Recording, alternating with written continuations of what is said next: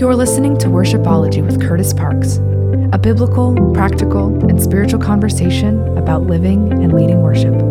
Let's lean into today's episode. Well, hey, thanks so much for joining us for Worshipology. This is a podcast for worship teams, worship leaders, and worshipers. And as we kick off 2023, excited about these guests that we have that are really, I think it's perfect timing because as we're setting the rhythms for our new year, whether it's with our teams or just for ourselves, this is really an opportunity to kind of hit reset. And so today I'm excited. I've got my good friend Josh Shaffer on the other line. Josh, say what's up, man. Hey, how you doing, everybody? Great to be on the podcast with you today. Oh, man. Now, I met you, gosh, it probably was like 4 or 5 years ago, if not longer, because we were doing some district events together and leading worship together. You kind of put these district worship leaders together from, I don't know, what was it, the Pennsylvania, Delaware district? Yep, the Pennsylvania, Delaware district. Yeah, so was the worship lead for that, and we would bring, a Curtis Parks or Clayton Brooks, some of the guys, Brad and Rebecca, who have been on the podcast already, in for some of those events to co-lead worship with us for a service, and then do some resourcing, a workshop or a songwriting, how-to or something like that. So Curtis was a part of one of those. Yeah, it's probably been 4 years ago, 5 years ago, for sure. Yeah. Yeah, and that's one of the things I love about you is that you're very in tune to resourcing not just your team and not just yourself, but just people beyond your borders. And I mean, that's what this podcast is about. But man, I just love to hear, just give us a snapshot of your story. How did you get involved in leading worship? And of course, now you're out in Springfield, Missouri. Before that, you were in Pennsylvania leading at an incredible church up there. So just tell us a little bit of your story, Josh. I mean, how did you get involved in worship, man? Sure. I mean, it started, I was super young. My dad would take me to choir rehearsal as a 3-year-old. There was no childcare. Yep. My mom worked the evening shift, so I sat on his lap and sang the bass part 2 or 3 octaves higher from about the age of 3. So just music, I think being surrounded by that, I just really kind of grew a love for music in the church. And then I had started taking piano lessons when I was about 4, and I hated it though. Like I had a good year just from being around, but just I hated just practicing and sitting at the piano, and there wasn't a lot of fun in that. But our music pastor, when I was about 9, I changed piano teachers, and he introduced me to chords, and that just like revolutionized, just gave me a love for music, a passion for music, the instant gratification almost that you get with chords that we love to do. And then as a 6th grader, he threw me on keys too. So I played the organ and the pads. The church was about 300 people. So in 6th grade, I was up there, and then just a slow transition. He might have me play lead keys for the offering song and sing it, or whatnot. So that just those opportunities. And then my dad also did pulpit supply. So if a pastor was on vacation or their church was in transition, he would come in and would preach. But a lot of those people just had an organ and a piano or just a small band. So he's like, my son plays the piano. So I would come in and he would lead the worship as a song leader, and I would just play the piano. And then as we gained more confidence, that just, so I was getting experience almost every other week, probably just playing and singing in a different church. And it just really helped, again, develop a love for that. I played Boom Chuck, all those hymns, Boom Chuck, Are You Washed in the Blood and I'll Fly Away. Come on, man. Because they were older congregations usually. So like, man, who is this guy up there just cording it out? So, yep. So that's awesome. That's kind of how that grew. And then the typical garage band in middle school and high school that played some cover music and did some worship on the side. And just kind of developed skills there, and then fine arts and into college. And it was around. I knew from a pretty early age that music was probably going to be a part of my future. So just inundated myself in it. Now, did you go to Valley Forge and study music? I did. So I went to, it was a Christian college then, Valley Forge Christian College, and studied church music and music technology. So that was what my major was in. A heart of that was probably more classical training, the music theory, music history. There wasn't quite as much application to the modern world, but I toured with their traveling teams in the summers doing church camps and youth camps, and that's where I gained a ton of experience and great professors, great leaders there who really poured into me. So I'd say most of the growth happened outside of the classroom, but it was a great foundation there as well. So loved it. That's really cool. And now you find yourself in Springfield, Missouri, and you're at Central? Yes, Central Assembly in Springfield, Missouri. We're right beside the national headquarters for the Assemblies of God. So it's a sweet place. That's awesome, man. Now tell me a little bit about what is your role out there, and what's the culture of worship at your church? Because it seems like it's a church that's been around for quite some time. Yeah, I think we're over 115 years old as the congregation. So it's a long-standing congregation. Yeah, so my role is the worship pastor. That's my title, and I oversee all of the worship operations. So we have a pretty large choir, about 60 to 70 voices that sings every single week. We actually have over 90 on the roster, and we get 50 or so who can travel, who they're away or not on vacation each week. So our events are a little larger, but there's the choir. There is an orchestra, about a 25-piece orchestra that plays twice a month. And then I oversee the worship team in that. So I don't have any production or creative. I do serve on the service planning team. There's a group of us, but I really am just on the worship side of it. And then we do have a part-time music director and a part-time admin as part of our team too. So really narrow and focus. Love that part of it, that I can just kind of focus and hone in on the worship side and kind of let the production guys. At my last church, I had all the creative things, and you're just Sunday mornings feels like a rodeo. You're just going from one thing to the next. And so this is much, much nicer to be able to put a lot of focus into that. And there's a lot more music preparation as well for it. Now, when it comes to working with choir and orchestra, I mean, that's such a cool opportunity, I would think, to just kind of like get creative. Are you guys using, charts and stuff that come from, like praise charts or CCLI, as far as when it comes to the string parts and all of the orchestra? Or do you find yourself, as a worship pastor and as, overseeing the worship department, are you creating tracks and creating parts? I would imagine not every song out there has a string line or something like that. Right. So we do a little bit of hybrid of both of those things. So praise charts is definitely a big resource. They also sell finale files. So that helps us get the form of the song. And then our part-time music director, he is fantastic with finale. So he can orchestrate and arrange things, overnight almost. You tell him what you want and he puts it in there and it's blown your expectations.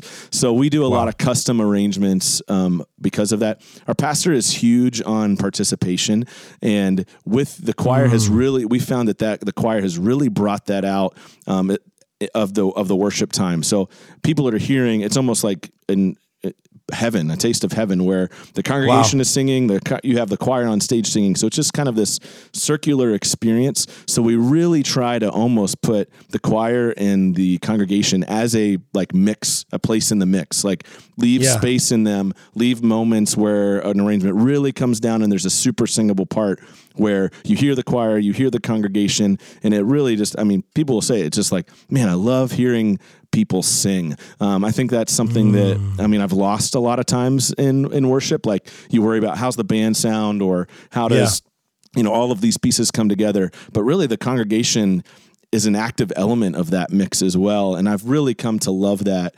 We have a very multi-generational church. So a lot of retired pastors and missionaries and people who work for Evangel University or headquarters. So it's kind of a melting pot. There's over 300 credential holders in our church congregation. So it's kind of a church of pastors. A third of the church is pastors, or a quarter of the church. So it's kind of now, unique. Let me pause you there, because that is very unique to have a church with that many people that have either been in active ministry or they are still in active ministry. What is that? How does that translate into your times of worship? Because I think, both you and I know this, like when you're in a room filled with pastors, there's just something different about the worship atmosphere and what happens in a room when you have people that are in the trenches in ministry. What does that look like for you guys there, man?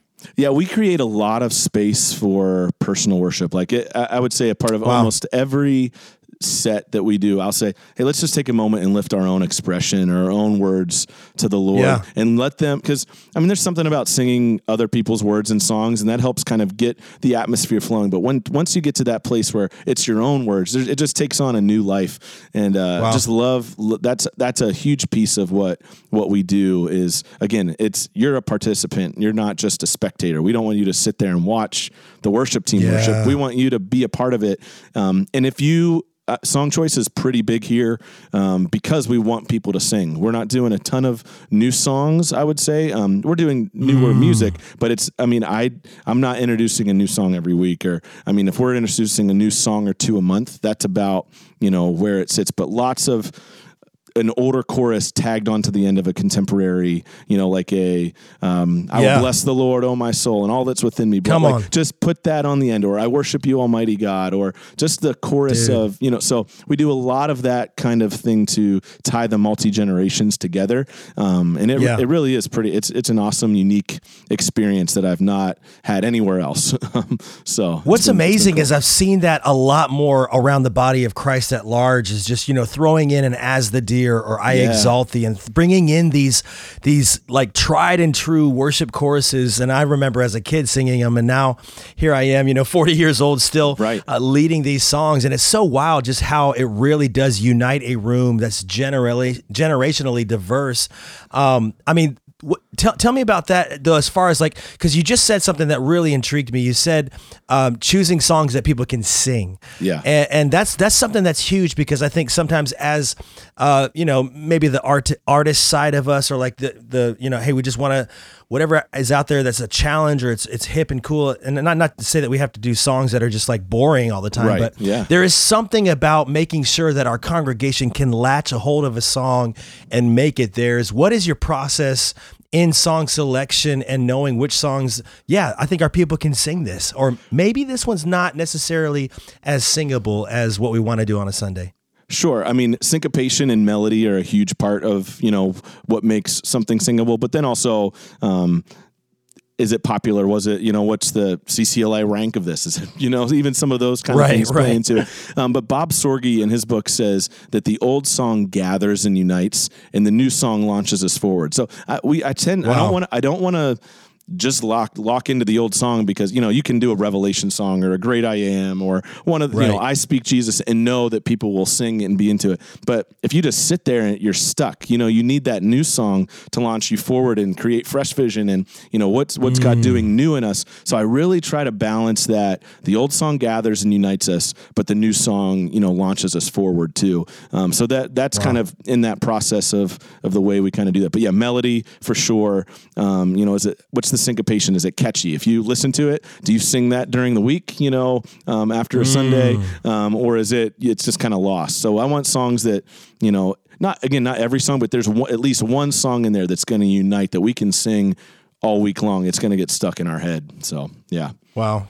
That's such a good perspective. And I think it's a challenge for a lot of us to realize, hey, listen, in our congregation, we've got truck drivers, we've got teachers, we've got doctors, we've got, young and old. And I think having those songs that every single person in there can just belt out at the top of their lungs. And that's what I really love about the choir thing. And this because just we've talked offline and whatnot, but we're experimenting with doing like a choir Sunday once a month here at Destination Church. And, our Christmas, now we're recording this pre-Christmas. This is going to air sometime in January, but our Christmas program, and we've got a choir excited about that. Just talk to the worship leaders out there that are either new in the choir world, or maybe they're thinking about it, because there is something powerful about it. You said this earlier, is that the choir really brings in the congregation. It's almost like an extension of the congregation on stage. And the energy that a choir brings, I mean, there's just nothing like it. So talk for a moment just about working with choirs. What's the big challenge? What's the big blessing behind it? And what have you experienced in that, Josh?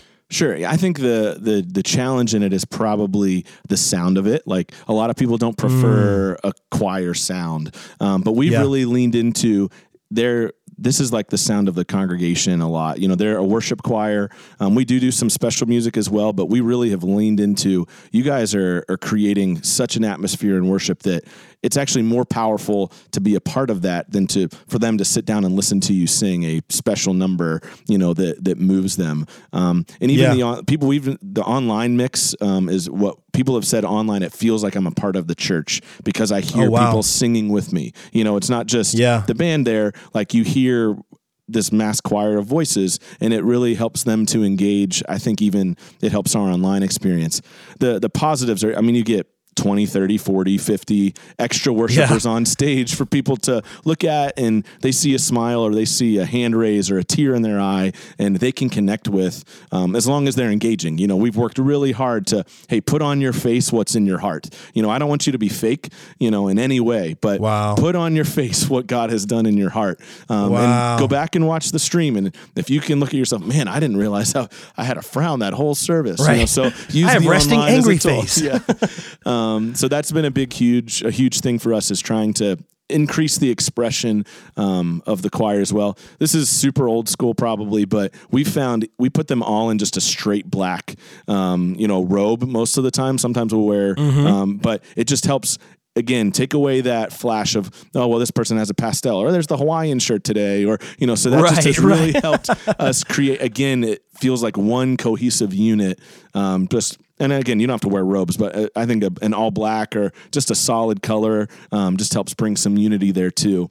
But those have been the big wins for us. And it helps get people, even helps build our worship team. If someone wants to be a part of the worship team, I'll say, hey, jump on the choir for a couple weeks. Right. So I can see, hey, do you come to rehearsal on time? Hey, what's your facial expression? How well are you, do you wear what's on your face? Like, have you had a bad day and you put that on your face? So it really helps me, encourage and kind of filter out some of those worship team people too. We love the choir. It's a huge part of our church. And then we do some highbrow type music for Christmas Eve, a special here and there, Good Friday. But for the most part, it's a worship choir, and we want to hear them. I think so many times today I'll watch an online service and be like, oh, there's a choir up there, but you wouldn't know it. It's just for looks.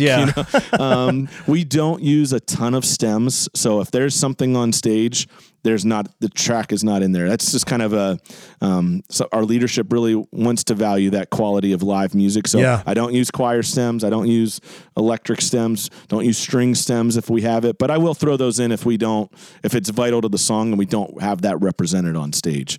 So, but that's a hard part too, just to mix, but it's just a challenge for the production guys. So. Man, that's so key. And what you said with your facial expressions, that's so huge. I love the fact that you can really lean in and have almost like a not a vetting process, but like, hey, if you're too good to join the choir, you might not have the humility to join the worship team, if that makes sense. Yep.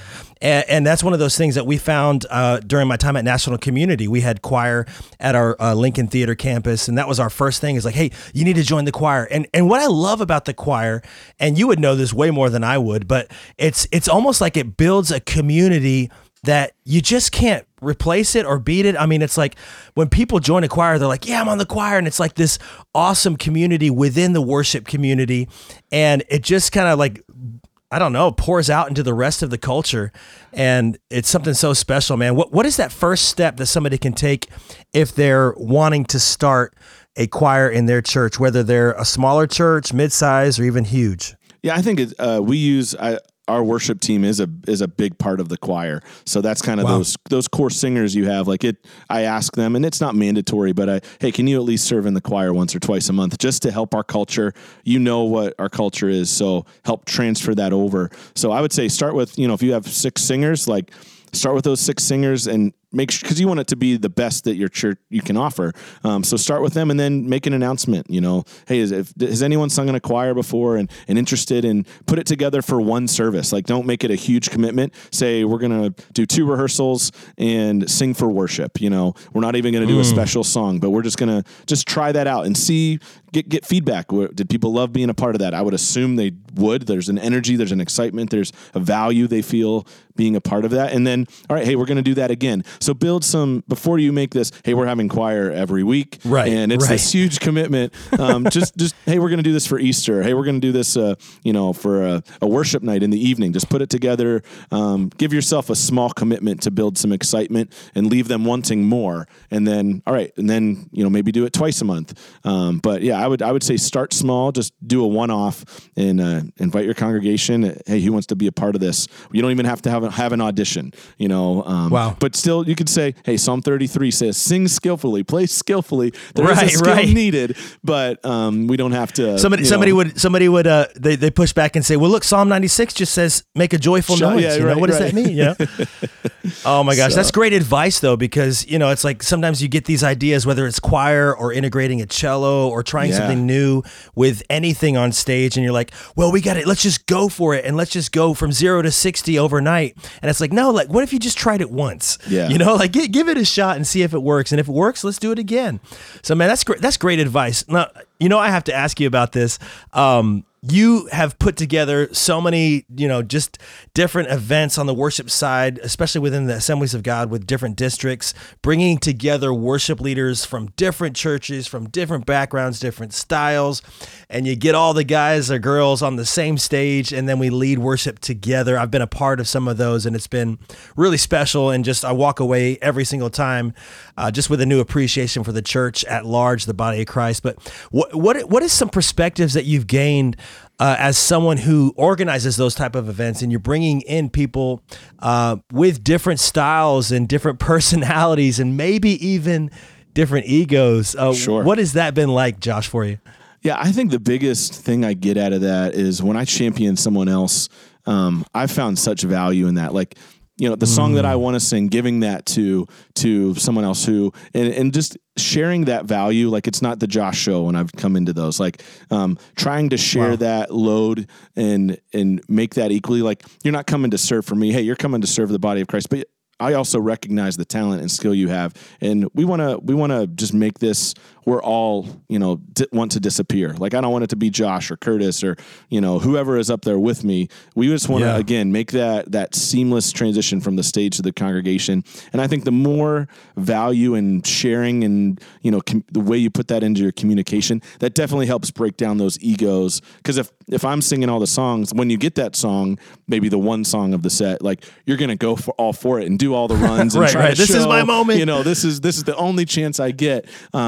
And even sharing, like, I just loved, I didn't used to be this way, and it actually helped take away some of that pride by championing others. And, like, instead of coming off the stage and be like, man, that was terrible, like, you need to do better next service, saying, focus, like, hey, thanks for serving today. Man, that electric lead line was great right there. Here's something you could work on. Like, trying to have that positive outlook has really changed that critical spirit and comparison trap that I was in for the first few years of ministry. And by giving other people opportunities, it actually has, I found a lot more value and fulfillment in sharing that load that way. And I think it translates well too, because they feel a part of the team. It's not like, hey, I'm here as the backing band for, the main artist on this thing. Like, no, we're sharing this load across the stage, and it's really helped to break down that ego. Well, and that's the thing about worship, right? Is there's no place for ego. There's no room for pride. And I think that's one thing that you model so well. And every time I've been around you, I've just noticed that it's not about you leading. It's about worship being led. And I just think humility is something that, man, all of us could use a greater lesson in. And I mean, working with different worship teams, worship leaders, week in, week out. And, this is for all of the worship leaders listening in. I mean, there's a time where, you may have to lead all the songs, based on skill or just where your team is at. But man, when you get the opportunity to hand songs off and champion others, I really love that you just mentioned that, Josh, because I think that's such a huge opportunity that we have as worship pastors and worship leaders, and to see others propel in their calling and their destiny, and finding those moments where you can, hey, maybe I need to step back on. And honestly, like, some of my favorite times are just when I get to play bass or I get to play lead guitar, and I'm like on the back of the stage and just seeing other people, get an opportunity to lead. And that's really where you find just another side of your calling, because And I was just having this conversation with one of our worship leaders, and we were just talking about, hey, at the end of the day, I know we love music. We love writing songs. We love, everything that comes on the music side. But man, ministry is about people. Mm-hmm. Like this whole thing. And worship is the avenue that we just get to lead people, and we get to champion people, and we get to bring people to the feet of Jesus. And I just think, you've done that so well in those settings. And I know you do it well at Central. We got about 5-6 more minutes left. And I really want to ask this question because I know God has been speaking to you. I just like to hear what the Lord's doing in your life right now. And we were talking offline a little bit about that. So man, what has God been speaking to you through the Holy Spirit as we approach this new year, as we, try to just center ourselves in the Word, in the Holy Spirit, following Jesus the best that we can? What do you feel like the Lord's been speaking to you, Josh? Sure. Yeah. I've really been convicted recently just about the way I've even rested and Sabbathed. I've always taken Friday off as a family day, or Friday, Saturday, a combination of those two. But I've mowed the grass or worked on the house or did errands. And I mean, there was a longer extended period of prayer or devotion time as well. But I was recently at a conference, a worship leader roundtable kind of thing. And one of the guys there was just talking about this principle of Sabbath and rest. And it was in the Old Testament, the Israelites, they didn't take the time to rest the land or withdraw from labor, and they were exiled. And Scripture says that the land rested for its due time. So God will get His rest, no matter what. Maybe you burn out and you take a season and you're away from ministry, or whatever the case is. And that really hit me hard. Man, I need to be resting intentionally, or God will get His rest. And I mean, I love ministry, I love serving, I love working hard, but I also want to. I'm 33 years old now. I'm thinking just sustainable. I want to be able to do this for a long time and do it well, and not have to hit that moment of burnout or hit that moment of a possible moral failure or something, whatever may take the place of it, where God will get His rest. So really trying to be intentional with the way I do that. I do get life from doing some of those things, but man, just rest from labor and enjoy His creation and take time to have a heart of thanksgiving and really trying to take those moments and just do some research, read some books. I know John Mark Comer, I've just ordered one, some of his stuff that's on Sabbath and rest. Man. And just really learn. Tell me you've read The Ruthless Elimination of Hurry. I haven't, no. So I've my heard goodness. Best book on Sabbath I've ever read in my life. Okay. So good.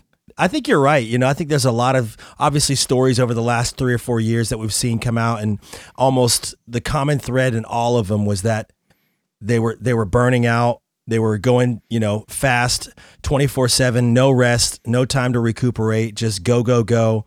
And you're going to either humble yourself or be humbled. That's right. And like you just said, God will get His rest. And I honestly think that if you can establish that rhythm of what it looks like to Sabbath well, the other 6 or 5 days that you're working are just going to have a different energy about them, a different capacity about them. And I love that, man, that you've been hearing that from the Lord. I think for everybody that's listening, as we approach this new year, I was just telling our team this last week that I can promise you this, 2023 is not going to be any less complicated or any less weird, or, it's not going to move backwards in a direction of it's a lot more chill. I just think, as we've seen year over year, culture just gets more fast-paced, things get crazier, but that doesn't mean that we have to. That's right.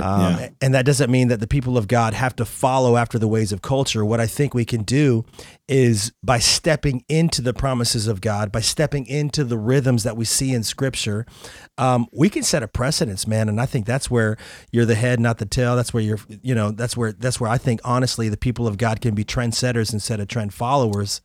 And man, I love that, Josh. Yeah. One other thing I think with that, just this past year too, just that concept of being before doing. So many times we focus on the doing. Good. The doing for God, and you're working, but you're in your word or preparing a devotion but man, if you take away your job, if you take away the worship pastor title, what does that relationship with Christ look like? Do I have that relationship of just being with God when I'm not preparing for a worship set or not preparing for, a devotion to lead with my team? So just again, with that rest and that intentional, the way we are spending our time, just that being content and being, and not focusing on that doing side too. So. Josh, anything you're working on? Where can our listeners find you or learn more about what you're doing out there at Central, man? Yeah, I'm on Instagram and Facebook. You can check those out, Joshua Shaffer. And then also, Central Assembly. We have a Facebook page, simply centralassembly.org.